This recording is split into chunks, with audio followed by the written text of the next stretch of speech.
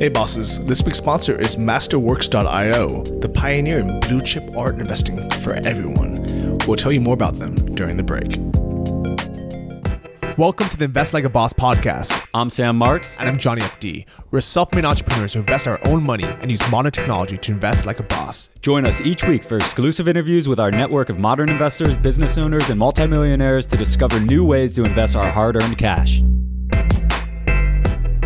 Hey bosses, this is Johnny and welcome to episode 130 of the Invest Like a Boss podcast.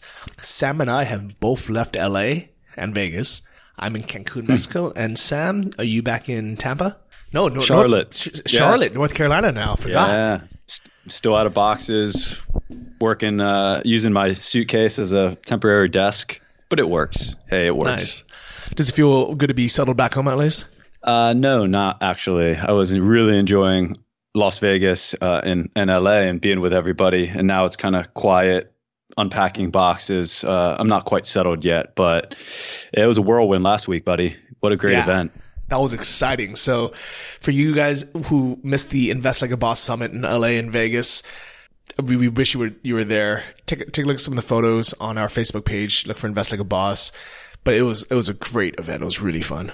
Really good. And the Vegas was just, I think that setup, Johnny, is perfect where you do kind of one day dedicated content, networking, professional stuff, although we did have fun. And then you take kind of a one day breather and then go have fun for one day. For our audience, I think that's the perfect setup.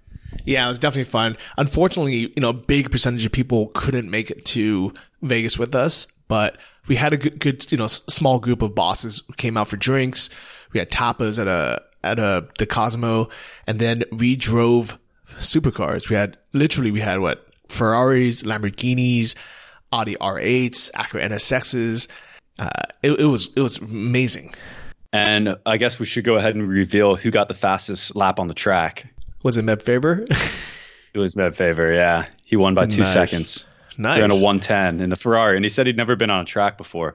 Dude, but that guy's for anyone a boss. that's not been, he's awesome, man. And anyone that's not been to Vegas, go to Speed Vegas. It's incredible. I was overwhelmed by the fact that they just let anybody pull up straight out of Vegas, get in a absolute mint condition super sport car like a Ferrari 488, and just drive around this 2 mile long track at top speeds. I think we got up to about 145 on the back straightaway, Johnny. You got up to 145. I think I barely hit 100. No, I think I hit 115. Well, you were in the Corvette. You didn't have those twin turbos pushing you. Yeah, and to be honest, I think I didn't even realize we had started racing. I was kind of just listening to the instructor. In my mind, it was still like a practice lap, and I forgot I only had signed up for one lap, so I never really got to push it. So I would recommend, if you really want the track experience, do at least 2 laps. I took a look. The last time I was in Vegas, I went to the competitor. I went to Exotics Racing. It's a very similar setup, but they have a 5 lap minimum per car, and it starts at $300. So kind of the same price if you're going to do 5 laps. Exotics also has, I think, nicer cars. I would say, the Ferrari is a Ferrari and the Huracan's a Huracan, but at Exotics they also had, what was that car you almost bought that you couldn't get the final? McLaren. Yeah, they had a McLaren. That's what they need. That's what this one, Speed Vegas, was missing, in my opinion. Yeah. So Exotics definitely had more of a selection. So I would do both. Honestly, it's so fun and it's not that expensive. You could do, them back to back one day after another. It really is a good, you can do it cheap. You can do it for like $100 and just do 1 lap in a lesser good car. But for $500, you go out and run around a track in a brand new Lambo, Ferrari. I went around in a Audi R8. I don't think you can beat that value. That's an experience of a lifetime. Yeah, definitely. And it almost doesn't matter how much money you have, whether, you're saving up like I am to try to get to our first million, or you already have, you're a, what would you call it, decamillionaire? This one has 10 million. What do they have? Ultra wealthy. Ultra wealthy. And then, yeah, and then, if you have centimillionaire, well, I never heard give that away term. all the terms that we're going to go over on this episode, Johnny. So what we're going to do is we're going to jump into the episode, and then Sam and I are going to chat about what actual wealth is and at what point we would personally look into a family office or if we would invest our own money ourselves, no matter what. So who do we have on this week, Sam? So we got on Richard Wilson. So Richard Wilson runs a company called Family Office Club. Funny thing is, actually, we had on Dave Van Horn. A lot of people will be familiar with Dave, who runs PPR Note Co. And I was talking to Dave separately. He's like, you got to have this guy, Richard Wilson, on the podcast, talk about family offices and some of the stuff he does. And I'm glad we got him on because this is super interesting stuff. So we're going to talk about lifestyles of the rich and famous and how the ultra wealthy really manage their lifestyle, because it's not just all fun and games when you have $100 million. You have a lot of responsibility, even if it's just keeping track of the dollars and cents and your houses and boats and things of that nature. So what a lot of these families do, they employ family offices or create their own family office to basically run their investments and run their life as a business. And we're going to hear a lot more about that on this episode with Richard Wilson.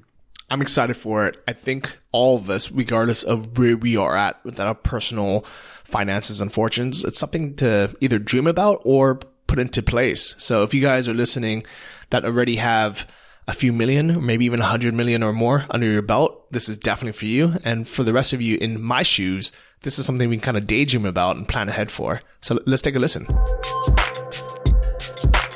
Everyone, welcome back. We just finished our summit out in Los Angeles and Las Vegas, and I am back on the air with Richard Wilson. Richard, welcome to the show.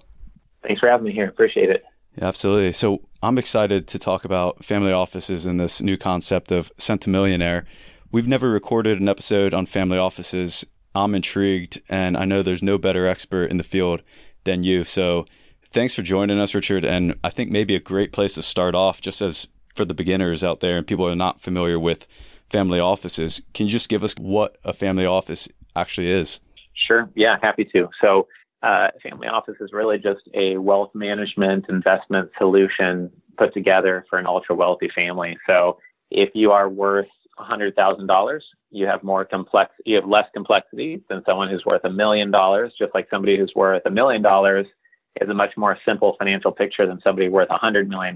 So the wealthier you are, the busier you are. So you're more likely to miss a filing date or not optimize every timing of every transaction for taxes or not even be aware of what's going on in every LLC that you're part of if you have 30 of them going on. Yet the mistakes are much more expensive. So a mistake that costs you 3% of your net worth in taxation or 5% in your tax level for the year could have paid for a full-time team just to prevent that one mistake if you're worth a lot of money. Whereas if you're not worth much, then you don't get that ROI. So you're more likely to make mistakes and they're more expensive. That's why a family office is needed, just to help not only play defense, make sure you keep the regulators happy and file things on time and optimize taxes, but also play a good offense and take advantage of the opportunities that come with whatever success you've had that made you ultra wealthy. I know you focus quite a bit on the centimillionaire demographic, those super rich, over $100 million in net wealth. Is that really the level that people start thinking about family offices, or can it be people with $10 million, $20 million, $50 million? It really can be starting at $10 million and up. There's usually multifamily offices that could be serving you, and a multifamily office is really a wealth management organization that's geared to really serve the ultra wealthy. So many people who are clients of one might be worth 20 or 30 million, but starting at 7 to 10, you can join one as a client. And then what happens is that when somebody's worth not just 7 to 10 million, but more so at 15, 20, 30 million and much higher, then they're likely to want more and more control over parts of their portfolio. And they're more likely to have so much going on within the non-publicly traded, the non-stock market portion of their portfolio that they need to start building out a dedicated team and dedicated solutions. And the way to think about it is that everyone typically has 3 portfolio components: the stock market, vast diversification component is playing defense for you and tracking the market a bit, a real estate investment component of cash flowing assets mostly, usually, and then a component where you invest in operating businesses. And what happens is that once somebody is worth 15, 20, or say 100 million or more, they're that much more likely to have the need of having a dedicated team and resources for managing the second and third bucket of wealth because there's so much going on there and so much opportunity that it just does it more justice to have that dedicated team. Got it. So a multifamily office would be kind of a shared family office in a sense between multiple families. Mm-hmm.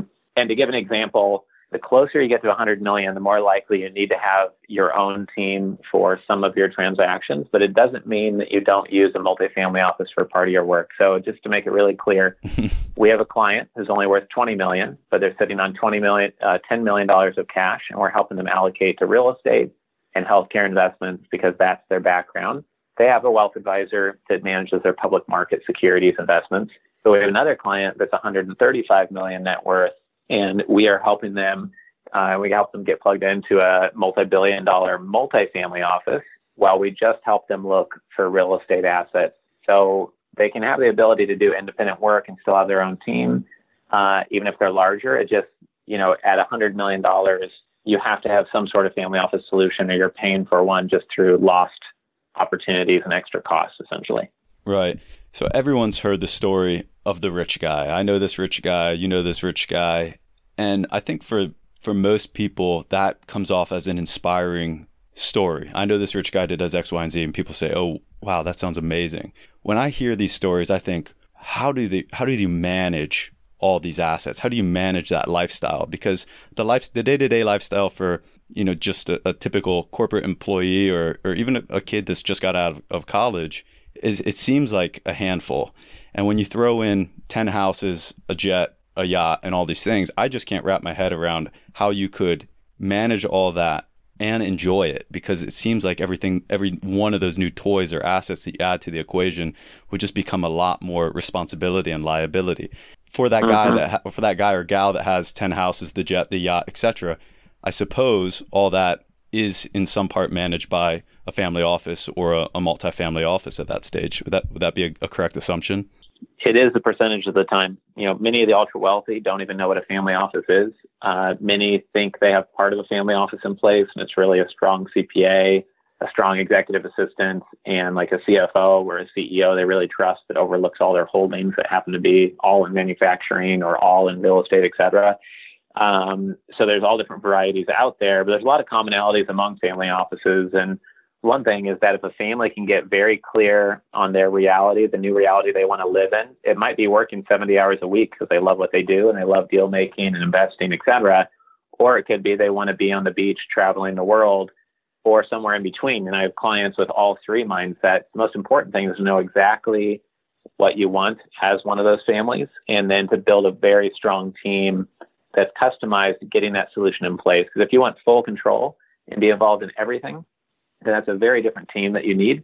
Then you want to step back, have everything managed for you. You just want to see a report once a month and just get pure market diversification and not drive value forward, acquiring 7 manufacturing companies to roll up. That's the other end of the spectrum. So in response to your first part of your question, yeah, it can be hectic and chaotic. And I have clients that have 4 private jets and they're moving, 400 miles per hour and they love it. I've got a couple of those guys that I'm sure will be billionaires, and they're at 200 to 400 million each right now. I have other people that are that busy and they're not keeping up with it. And you just see things crumbling around them and you try to help them. And even their own attorney can't get responses from them because the amount of activity around them is too much for one human being, and they don't have the infrastructure. And we try to give it to them, and they just aren't realizing that we are the solution to this not being painful. And so some families handle that pressure, better than others. So to your point, I think it's very accurate. It can be an overwhelming amount of responsibilities and, little pokes and needs from everyone around you at that level. Yeah. I would imagine a difficult part for a lot of people is just giving up the control and trusting, because a lot of these people that have become super successful and super wealthy, they've done it in a way of generally building a business in a lot of cases. And I would imagine they in order to do this efficiently and to really remove a lot of the responsibilities off yourself, you really have to learn to give up trust to the individuals who would be in the family office. Is that something that you have to try to coach into a lot of people, or what's your experience with that?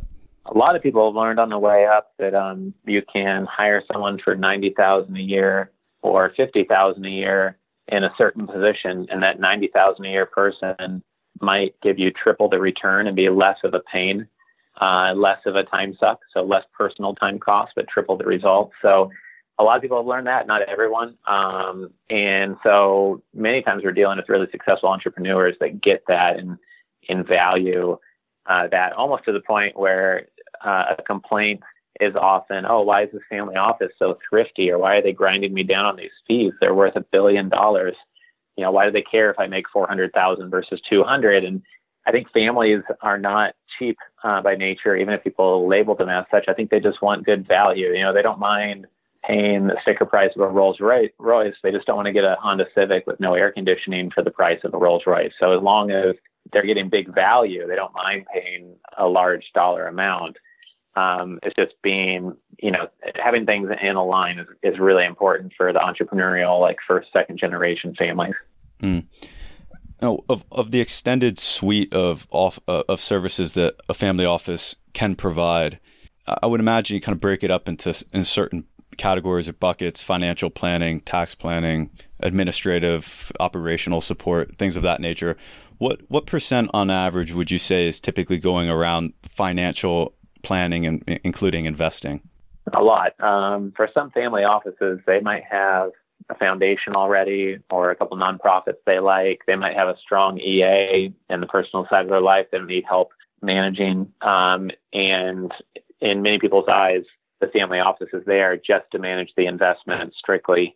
So a very large percentage. And for multifamily offices, besides helping a little bit with multi-generational planning and a little bit on philanthropy and estate planning, it really is all about the investments. And in some cases, 100%, all they do is just manage the investments for the ultra wealthy, and that's the extent of their family office solution.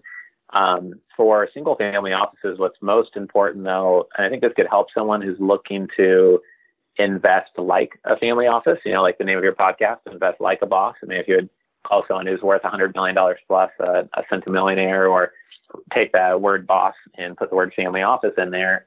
I think the most important thing I'm always trying to drive home with my clients is that you have to know your values, your priorities, your control preferences, your return goals, your income needs, your risk parameters, where you want to be traveling too often, how involved you want to be, what time commitments you're open to. And the more clear you are on that, the more intentional you are, then the better all of the investments go. So even though it's very much about the investments many times, getting to know a family really well personally and just who they are as an entrepreneur or a business person or a family person should shape everything else that they do. So you shouldn't spend any money until you know exactly what that new reality is you want to live in, and know then what resources to put in place. Otherwise, all the dollars you spend and hours you spend could be massively misaligned with what you really want to get done over time. Hey bosses, I want to tell you about this week's sponsor, Masterworks.io. Masterworks is the pioneer in securitizing blue chip art to make this $1.7 trillion asset class investable by both accredited and non-accredited investors. While the S&P 500 declined by 5.1% last year, the art market returned a whopping 10.6%, and this was called the top performing asset class of 2018 by the Wall Street Journal. Their founder, Scott Lin, wanted to create a way for everyone to invest in great multi-million-dollar paintings. Now anyone can be part of Warhol, Monet, or Picasso. To learn more or to join the exclusive community of blue-chip art investors, go to Masterworks.io. Make sure you enter Invest Like a Boss in the How You Heard About Masterworks section to skip the waitlist. Now, you've spent time and worked with dozens and dozens of ultra-wealthy families over the, I would imagine, decades. How many of these how many people would, say, a $50 million net worth family be able to employ versus, say, a $100 million centimillionaire family? Sure.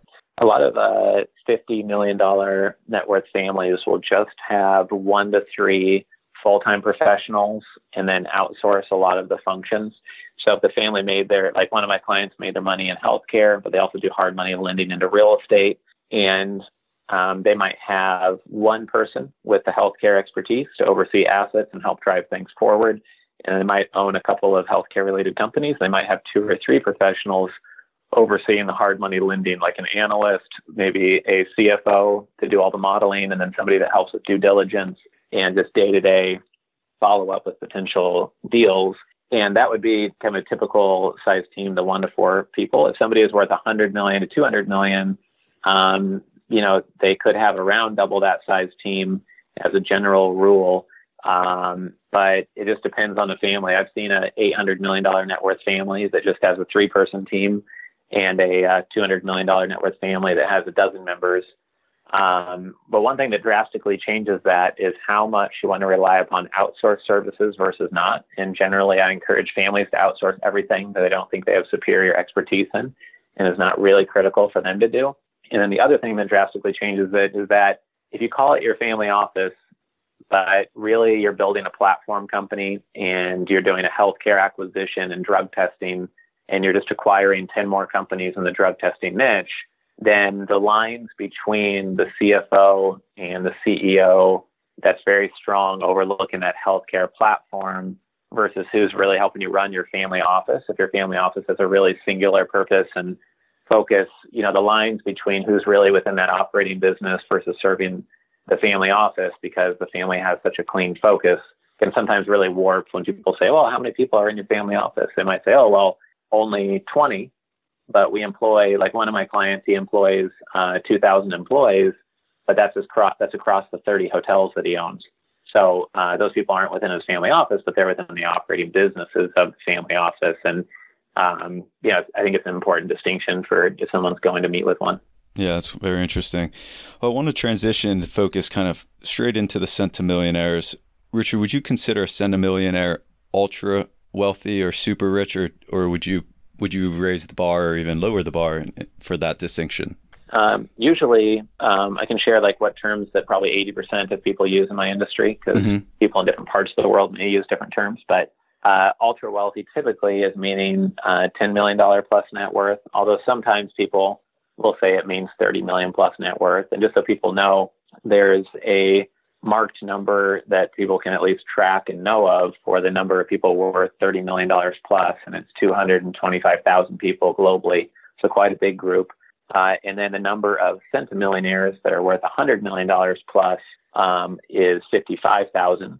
And the number of billionaires that we know of is 3,000. But all those numbers are much higher than we know of, because a lot of people, if you're not in the U.S. or Western Europe, they're scared of the Russian or Malaysian or Indonesian government confiscating your assets or making up a new regulation or coming to ask for a handout or a bribe, for some reason, or your kids could get kidnapped at their private school or whatever. And so for that reason, it's always underreported. And you have to remember that someone might not be a billionaire technically, but between their brother and their sister, they might each be worth 700 million. So the family is $1 billion family, but they don't make it on the radar of the billionaire list. Same with centimillionaires, and many family members invest with each other. So those statistics, that's a lot of ultra wealthy, and to think that those numbers are really much higher just shows how big the market is. Makes me think I'm just a little pinprick.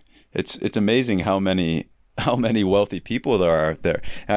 Whenever I see a mega mansion or super yacht, I always want to just know how they made their money. I wish there was an app where you just like scan the boat or scan the house. I bet in a couple of years we'll be able to do that. It'll pull up the profile of the person who owns it and says how they made their money, because it's just a lot of money out there. And I think for a lot of people listening to this podcast, they're thinking I'm grinding away 16 hours a day building a business, and it's hard to make money in big chunks like that. So I mean, you have a very interesting.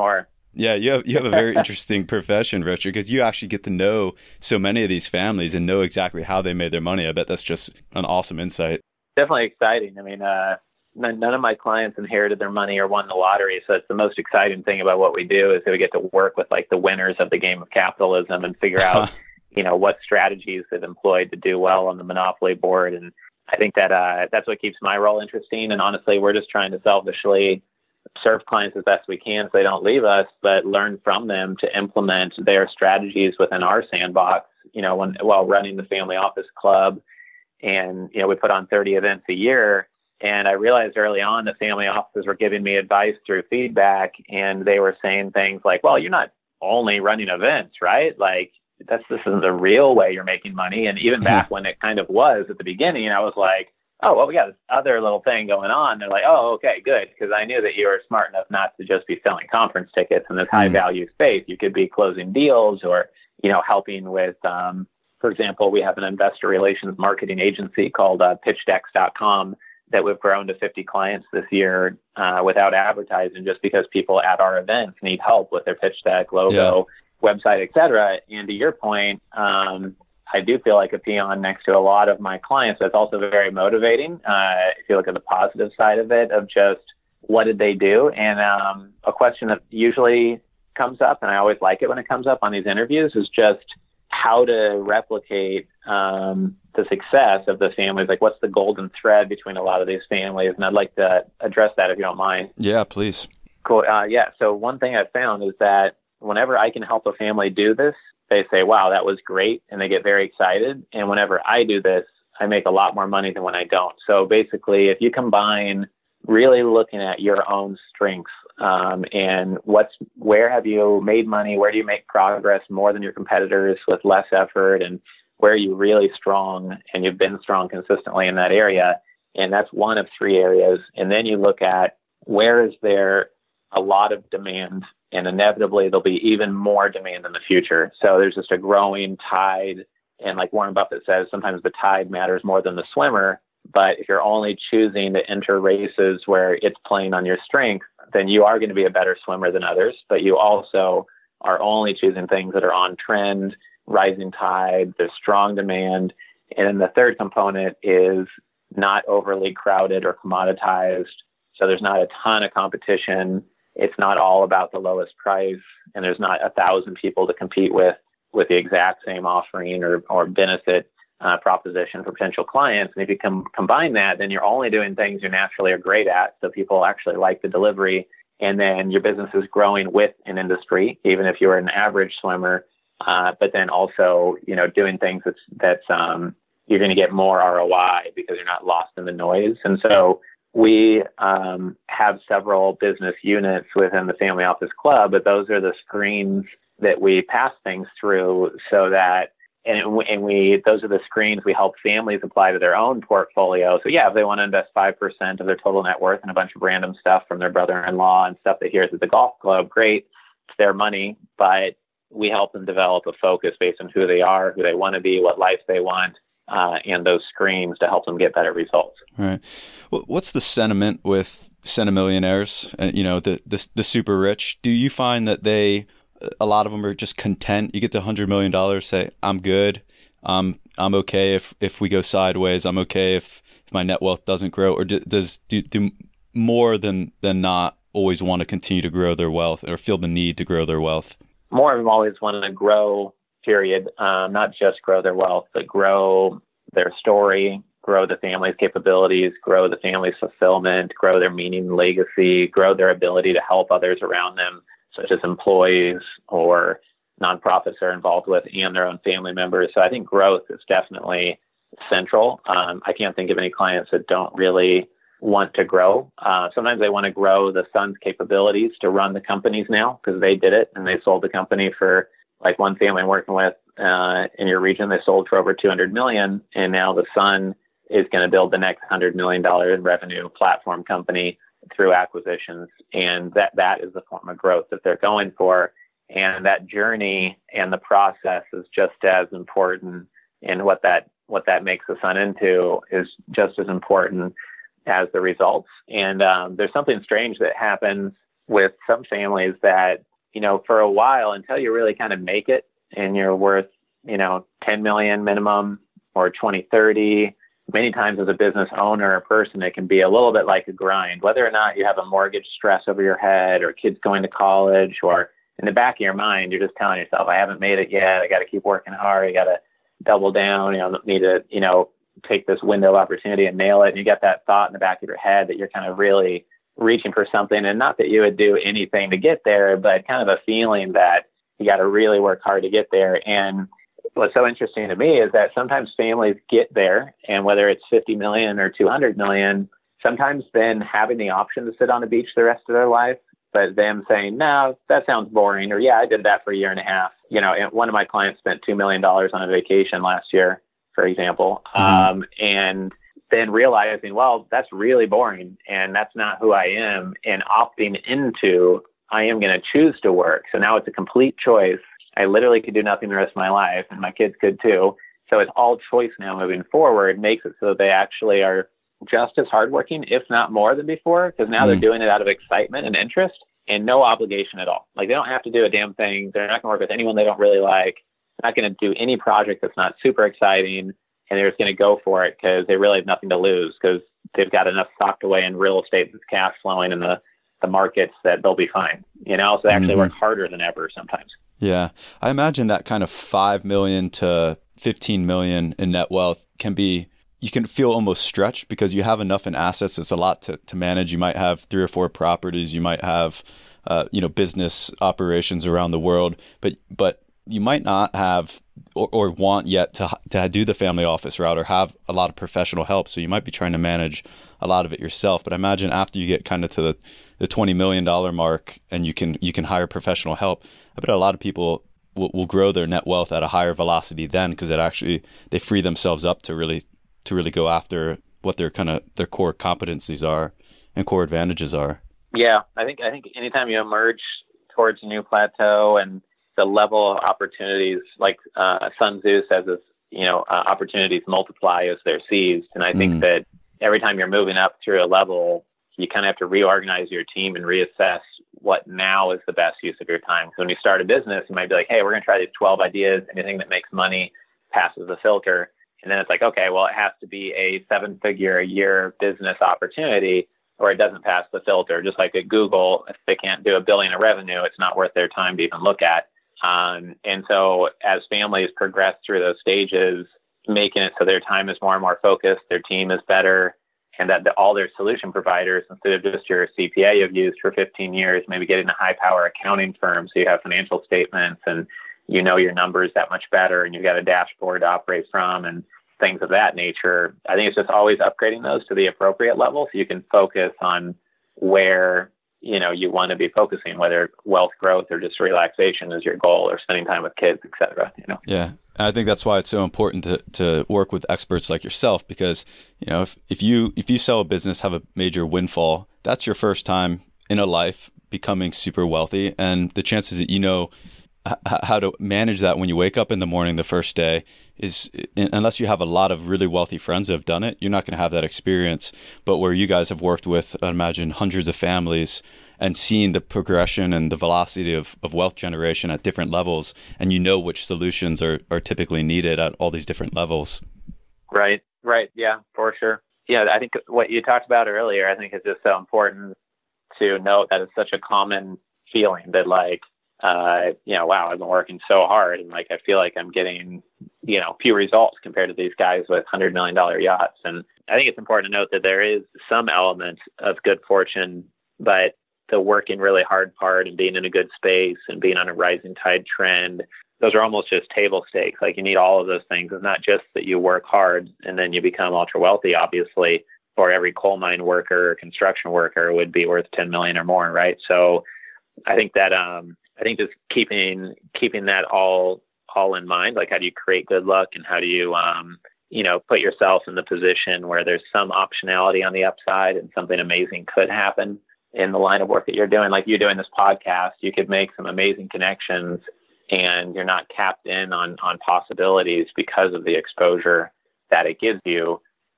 Provide some optionality within your platform that's, is not predictable, that amazing things could happen because of those connections and your reputation, for example.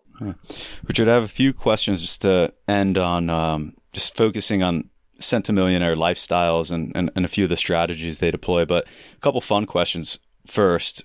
First one is, of all the different kind of toys and or assets, physical assets that the super wealthy might acquire, be it a house, a yacht, a jet, which takes the most headache or the most hassle or the most administrative work to maintain?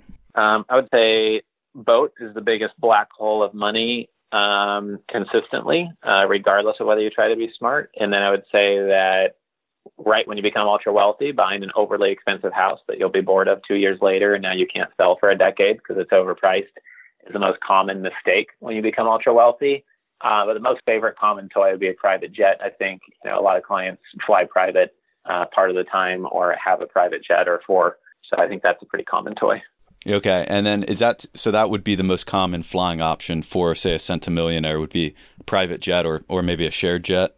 Some of them fly first class a decent amount of time if it's an easy route and they can go direct. But I do think that those flying private, those who own their own jet are usually 30 million plus net worth, and those that fly private through a membership card, et cetera, are usually the 10 million plus and up.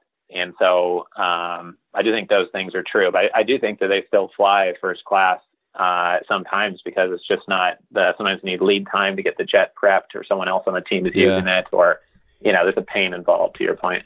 Right. Gotcha. Well, you mentioned the common mistake of buying a large house that you might be bored with after a while. What other or a couple other common mistakes centimillionaires make that, in their lifestyle decisions that they often regret or add a lot of headache to what should be a happy life? Sure. I think just being careful on giving out personal loans to others. I think having a system to say no to things that really aren't a good investment, but you just feel bad saying no. Not having those processes in place is a mistake. And I think just knowing what your numbers are and how much income your portfolio needs to produce versus how much you can spend. Many times families get wealthy and they go on a spending spree for 2 or 3 years. And then they say, oh, okay, well, at this rate, we're going to be broke again. So let's figure out a plan. And, we had our fun and we knew we couldn't live like that every year. But, having some reasonable plan can help keep things in check. So you're not, having a multi-million-dollar vacation each year. Right. Gotcha. Richard, this has been a lot of fun. I'm looking forward to studying more about the super wealthy and the lifestyles of the rich and famous. Lots of questions. I'm sure this episode has piqued questions from a lot of people. But before we get off, just tell us a little bit about Family Office Club and your Centimillionaire Advisors. Yeah, sure. So I'll just give a real quick 30-second version. Family Office Club for 12 years have been one of the top thought leaders globally in the space. So our website is familyoffices.com. You can see our event schedule there. We offer 30 live events a year, and it's like Netflix for investment conferences. You pay $200 to $300 a month, and that gives you access to the events that are happening in 9 different cities. And then this is like a membership model, essentially. We also have a marketing agency for people who are raising capital at pitchdex.com. And then with Centimillionaire Advisors, we help private investors that are at that 10, 15, 20 million or much higher level with their direct investment portion. So we don't do wealth management work how it's normally understood. We help with the real estate investment deal flow and allocations, and then operating business investments. And we just take a 5 to 10% performance fee on deals that people do through us. And we charge no consulting fee, no retainer, no assets under management fee. So we're really aligned with the family doing well and not just charging them to place their money somewhere before knowing how it goes. And just so people know, we've got a free book at centimillionaires.com, and that's where the information is on Centimillionaire Advisors. What's the name of that book, Richard? It's called Centimillionaire Strategies, and we basically have identified the top 6 headaches that almost all of my $100 million plus clients have, and then we've developed kind of thinking models and tools and templates and resources to address each of those headaches. That, by the way, most $10 million net worth people start to have these headaches too, but $100 million, you for sure have most of these headaches, and that's free at centimillionaires.com. Mo money, mo problems. Don't let those problems come across with your mo money, I suppose, is the ultimate goal of getting wealthy. Exactly. Right. That's the thing. So yeah, I appreciate you having me on here. Yeah, it's been a lot of fun. Appreciate you coming on and sharing some of these strategies and lifestyle insights.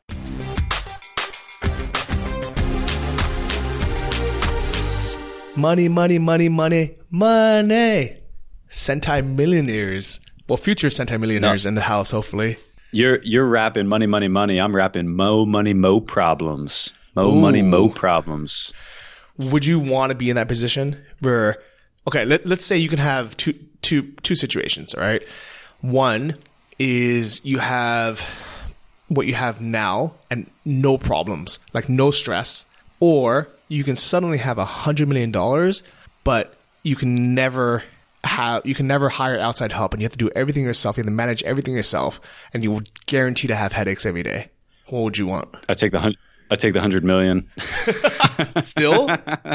Yeah. Oh my God. You gotta have something to aspire to. You know? What? I can see you wanting that as well. I think I would take 10 million with no headaches and have everything outsourced. Yeah, but then, you would do that, but then you would get there and then someone would ask you the same question and you'd say, you know what? I'll take the 100 million. Yeah, but that's the age-old question, right? Like, when is enough? Right. But enough is never really enough. I mean, there's people that have enough, but I don't know, Johnny. Got to have something that gets you up in the morning and fires you up. And I just don't think being content with where you're at, maybe when we're 50, Johnny, but we're in our mid 30s. Like, we got to get up and aspire to have something bigger and better and more grandiose in the future. And that's a centimillionaire, my friend. 100 million. I think you just love that word. I would love someone to replay this episode with a bottle of tequila or whiskey and just take shots every time Sam says the word centimillionaire. I don't know. Ultra wealthy is a pretty cool word too. Yeah, that's Johnny, a pretty good word as well.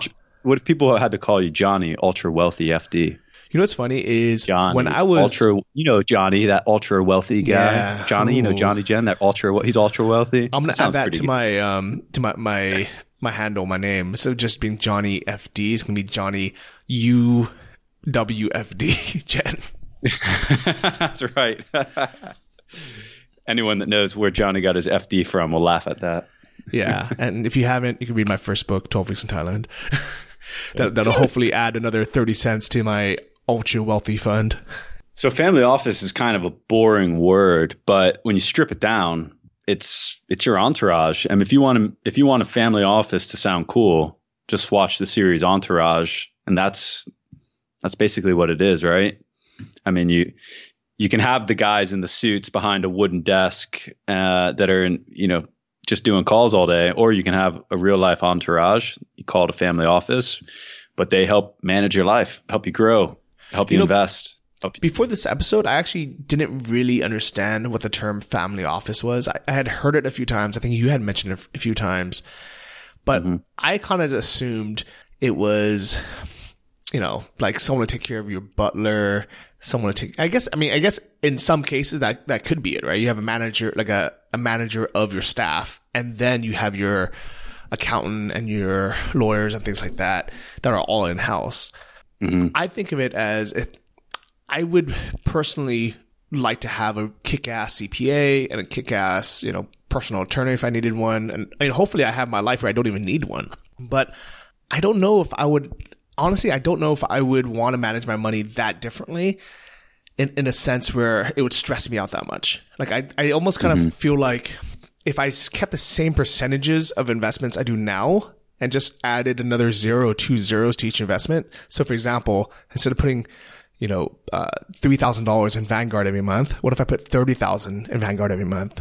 Like, would it really, instead of putting, a few $1,000s into Pure Street every single month, what if I put $10,000 in Pure Street every month? Like, does it need to become more complicated, or can I just keep the same ratios and just add zeros?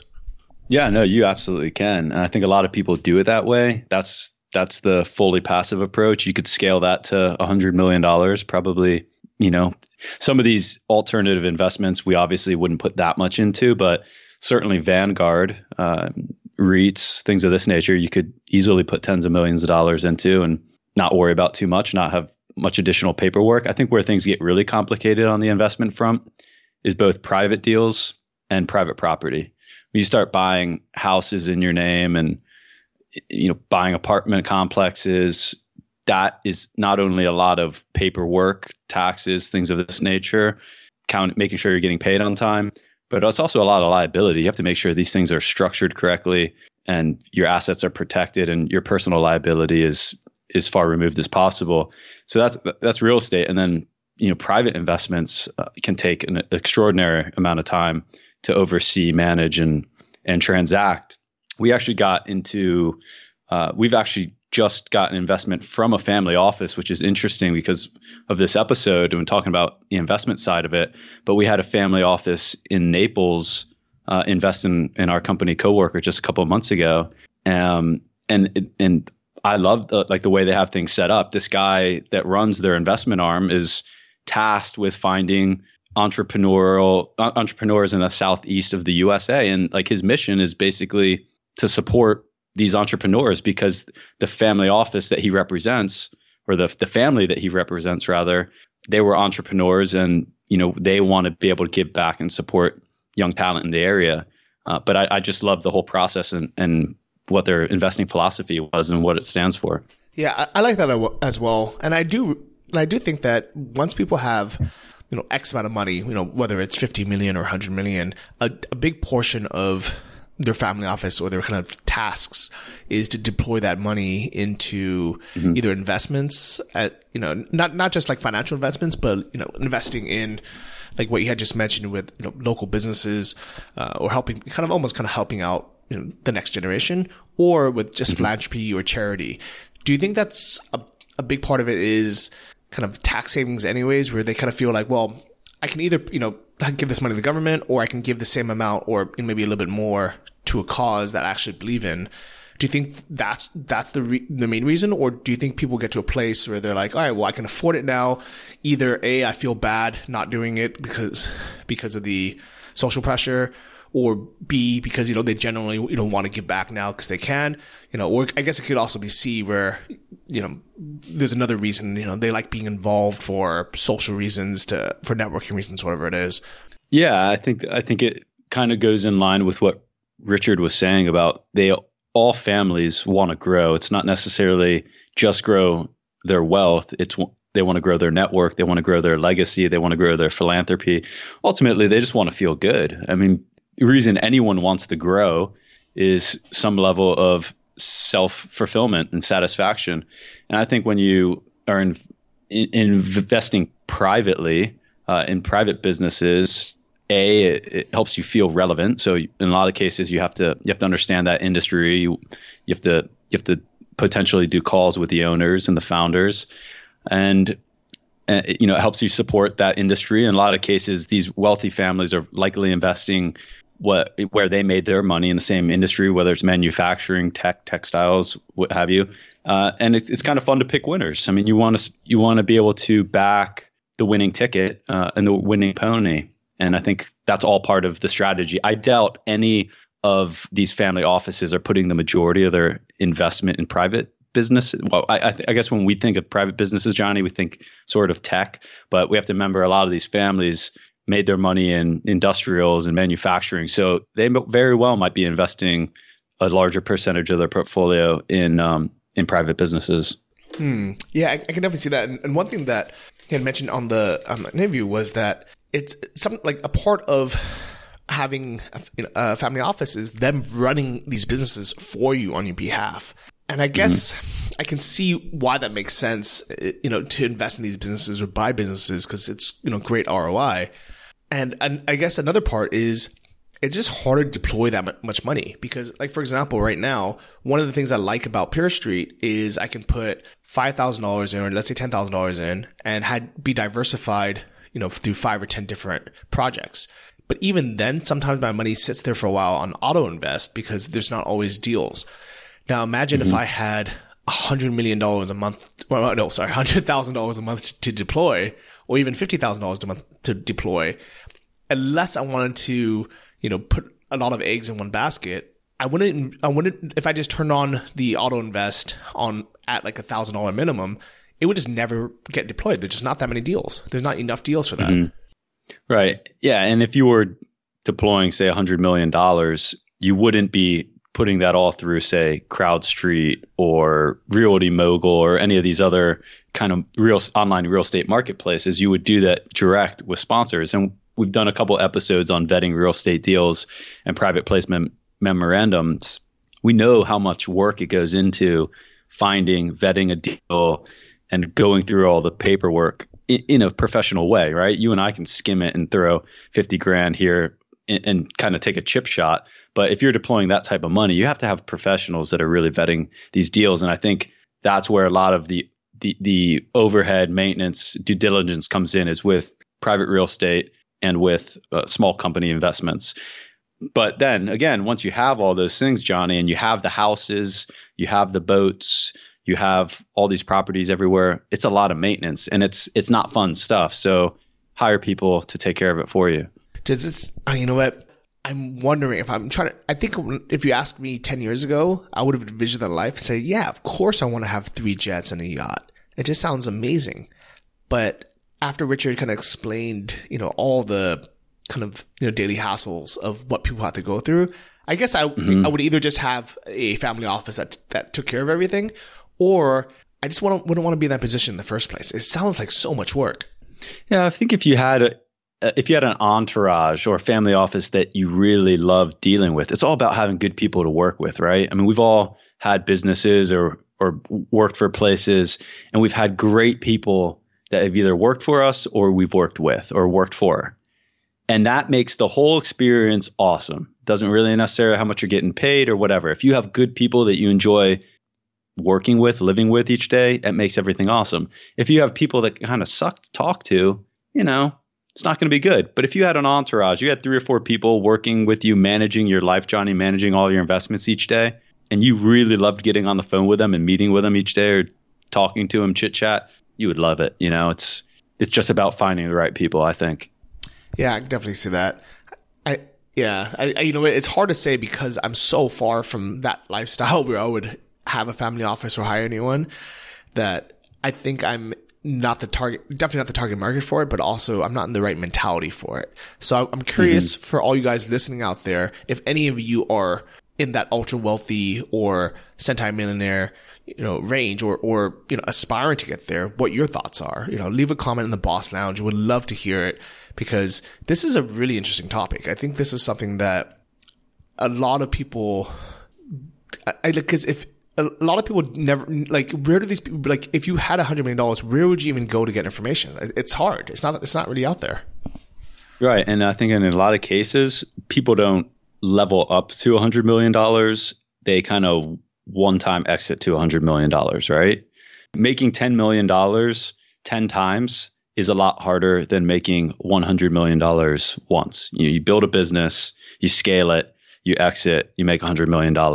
That's easier than building 10 businesses and selling each one of them for a $10 million profit. Yeah. So and having them when you have that big succeed. windfall, when you have that big windfall, you have a lot to learn how to manage pretty quick. And I think people, hopefully people figure out how to turn to, turn to the right place for help and get it under control. Because they've done a survey on people that have won the lottery, and most people are broke after 2 years after winning the lottery and depressed.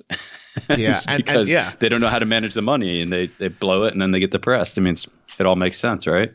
Yeah, I can definitely see that. So if any of you guys gets into a windfall of cash, you win the lottery, you sell business for 10 million plus, feel free to give Sam or I a call. We'd love to chat with you and steer you the right direction. At least you could just take us out for a nice steak dinner or something. Yeah, we'll be part of the entourage. We'll be the family office. Got no problem with that. We can do that. I could be your So, bodyguard. Johnny, real quick, were you surprised by how many wealthy people were out there? Because those numbers kind of shocked me. It's weird because I've heard these numbers before and it makes sense on paper, but at the same time, it's still a lot of people, right? And if you imagine if you actually just saw them everywhere, you met them everywhere.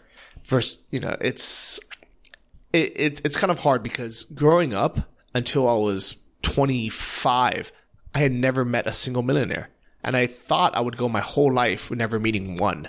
That was kind of just the people I grew up around. My parents never had any money. I never knew any rich people. I never had any rich relatives or anything like that. And now that I've met some millionaires and I'm friends with some, and, luckily I have a millionaire podcast co-host, and I meet your friends, and then, and I meet, other, business people kind of through the network, the guys at the Invest Like a Boss Summit. They were just like a room full of millionaires and a panel full of millionaires. And that's something that really opened my eyes. And I feel like this is something that every single person should do. If you don't have a mentor, or at least, just be in like the same room and know people with a lot of money, it's that first step of opening your eyes to what's possible. And for me, if I didn't meet, you, if I didn't meet my mentor JP, if I didn't meet the first, couple, I would have thought you guys were, not human, not normal people that you'll see every day walking around, people that you can aspire to be like.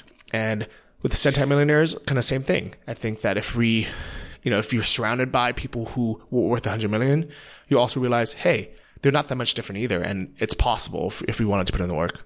It's possible. It's possible. I don't know why I just said that. Is that French or Spanish? It's probably Spanish, but I think maybe Spanish people might argue that's not. It just popped in my head when you said that. But 225,000 ultra wealthy. Not ultra wealthy. Ultra wealthy is 10 million. So 30 million net worth. 250,000 people in the world. It just seems crazy. I want to know what breakdown of people in that group made it or inherited it. Maybe that would make me feel better, because man, it's hard. It's hard making that type of money. It's hard out there for Bill. It's hard out there. It's hard out there. Life on Main Street. I'm telling you. No, well, I don't know. I try to look at building businesses. I try to think about the past as the past. That's in the bank. I'm starting from zero, and go out each day and think, okay, if I can't apply money from before, I can't apply that much resources or network from before. What I'm doing now is starting from zero, and I have to build it up. And man, it's really hard. Like it's hard to two-peat or three-peat. It's hard to one-peat, but it's hard to make money out there. And I just pat everybody on the back out there that's hustling to get to that first million, first 10 million, first 100 million.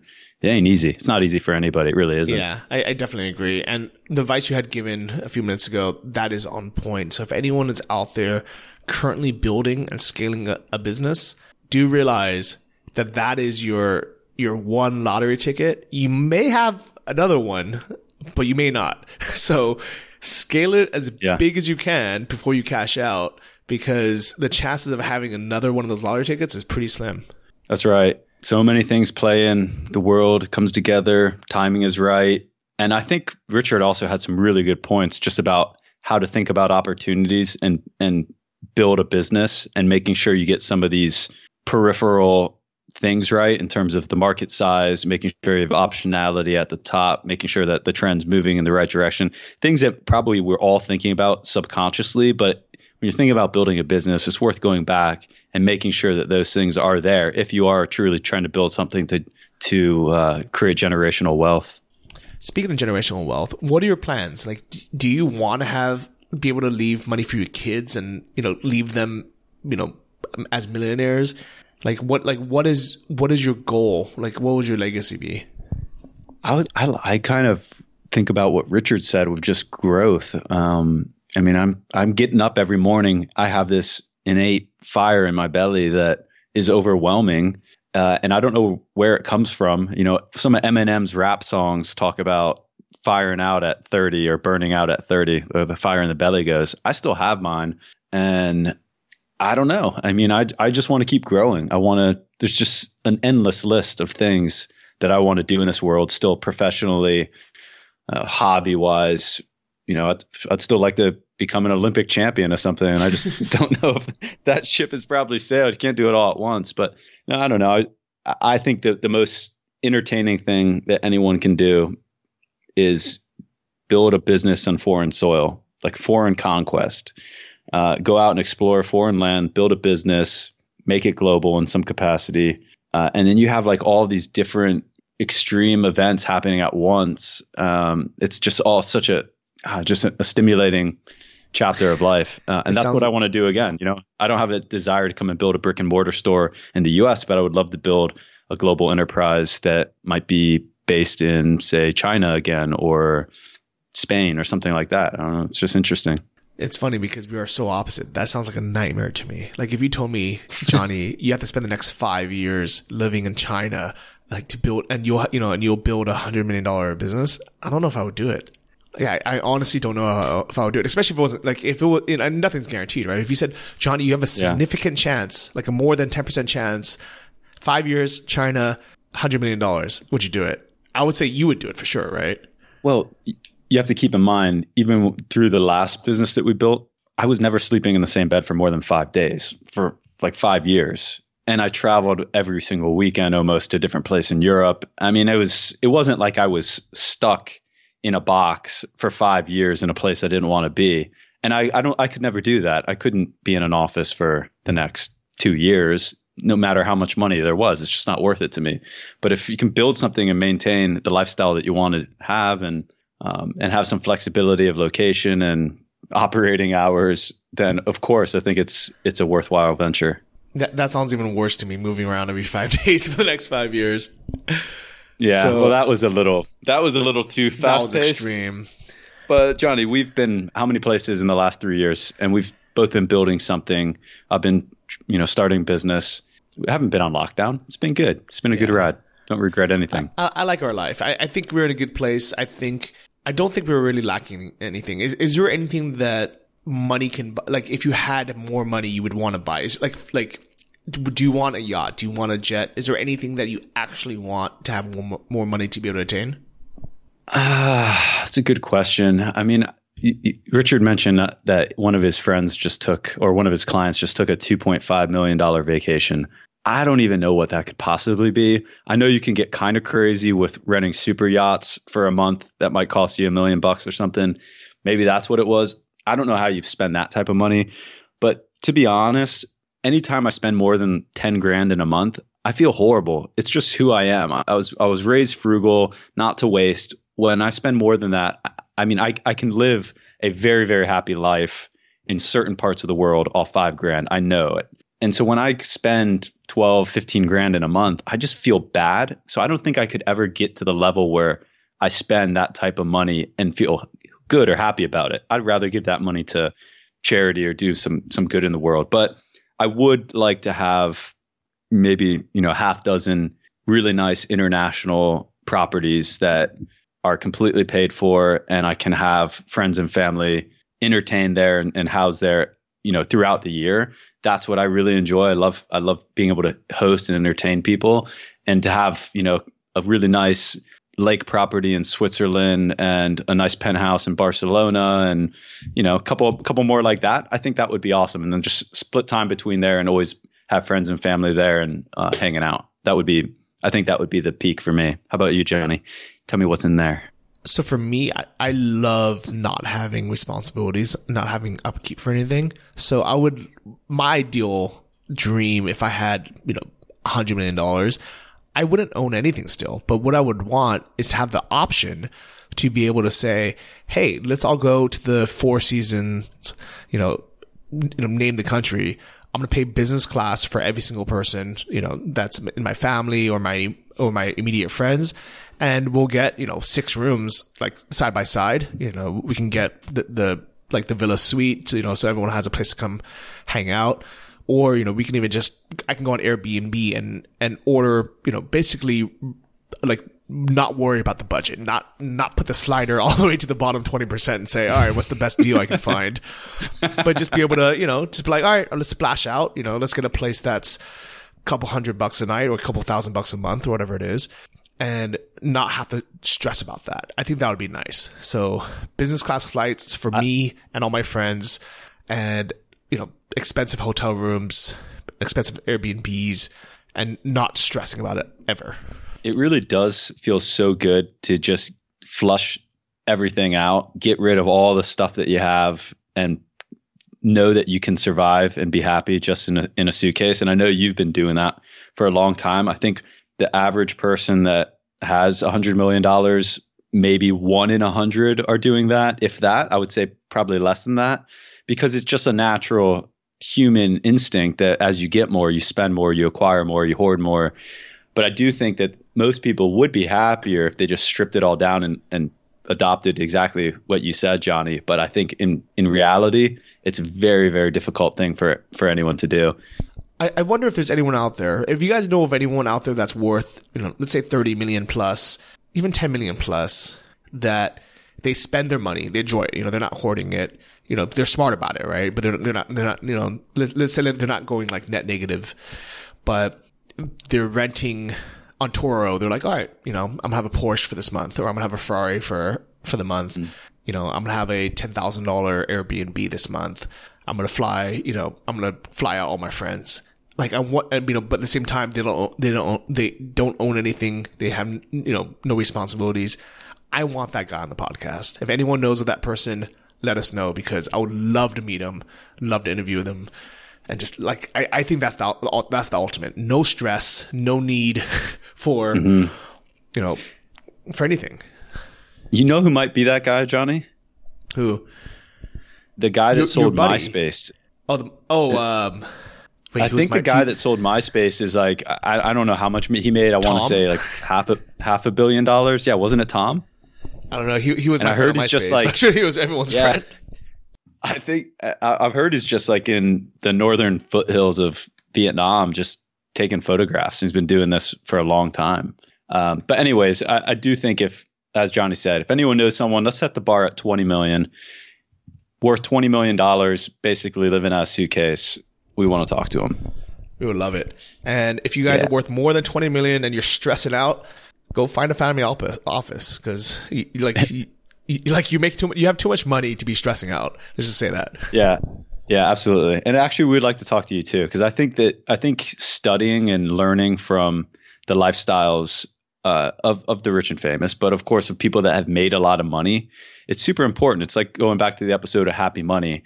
I mean, you can have all this, you can acquire all of it, but you can still be absolutely miserable if you let it get the best of you. If you have a good relationship with money, you can have nothing, or you can have that $100 million and you can be super happy. And if your aim is to continue to grow your wealth, which everyone listening to this podcast most likely is, we got to make sure that no matter where we get, we're happy with it. I love it. And with that, I hope you guys are all bossing out. You guys are all super happy where you are. And I hope you guys are happy with the podcast. If you've enjoyed Invest Like a Boss, please take a minute to go to the iTunes store, leave it a rating, leave it a review. This is how more people find the show, and how you can kind of shout out and just tell us that you've been enjoying it. I want to give a shout out to, we got a bunch of new reviews these last couple of weeks, last couple of months. I'm just going to read the latest one.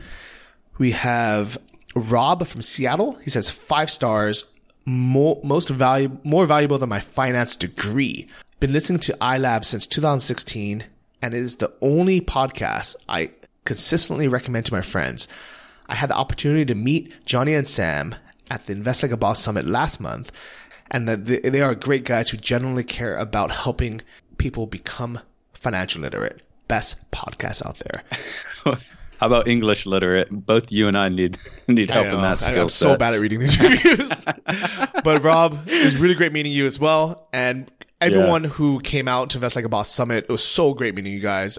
We hope that all of you got a lot out of the event, a lot of the podcast, a lot of meeting all the bosses out there. And for you guys who missed it, it sucks, but keep listening to the show, and we would love to see you at the next one. Absolutely. All right, Johnny, let's rock and roll. Q4, buddy. Let's race to the finish line. Let's race to the 100 milli and the penthouse suites on Airbnb. Centimillionaire. I'll own it. You can rent it, buddy. All right. Yeah, I'll rent it. You own it. All right. Yeah, sounds good. So thanks for listening, everyone. I hope you enjoyed the show. And check out our sponsor for the week, Masterworks.io, the pioneer in securitizing blue chip art to make it available to everyone. Check them out at Masterworks.io or click the link in our show notes. See you guys all next week. Ciao. Thanks for listening to the Invest Like a Boss podcast. Join our mailing list at investlikeaboss.com to get exclusive access to our insider investment portfolios and our private members forum. If you enjoyed this episode, please subscribe on iTunes or your favorite podcast app. Tell your friends and leave us a review in the iTunes store. It helps more than you know. See you guys next week.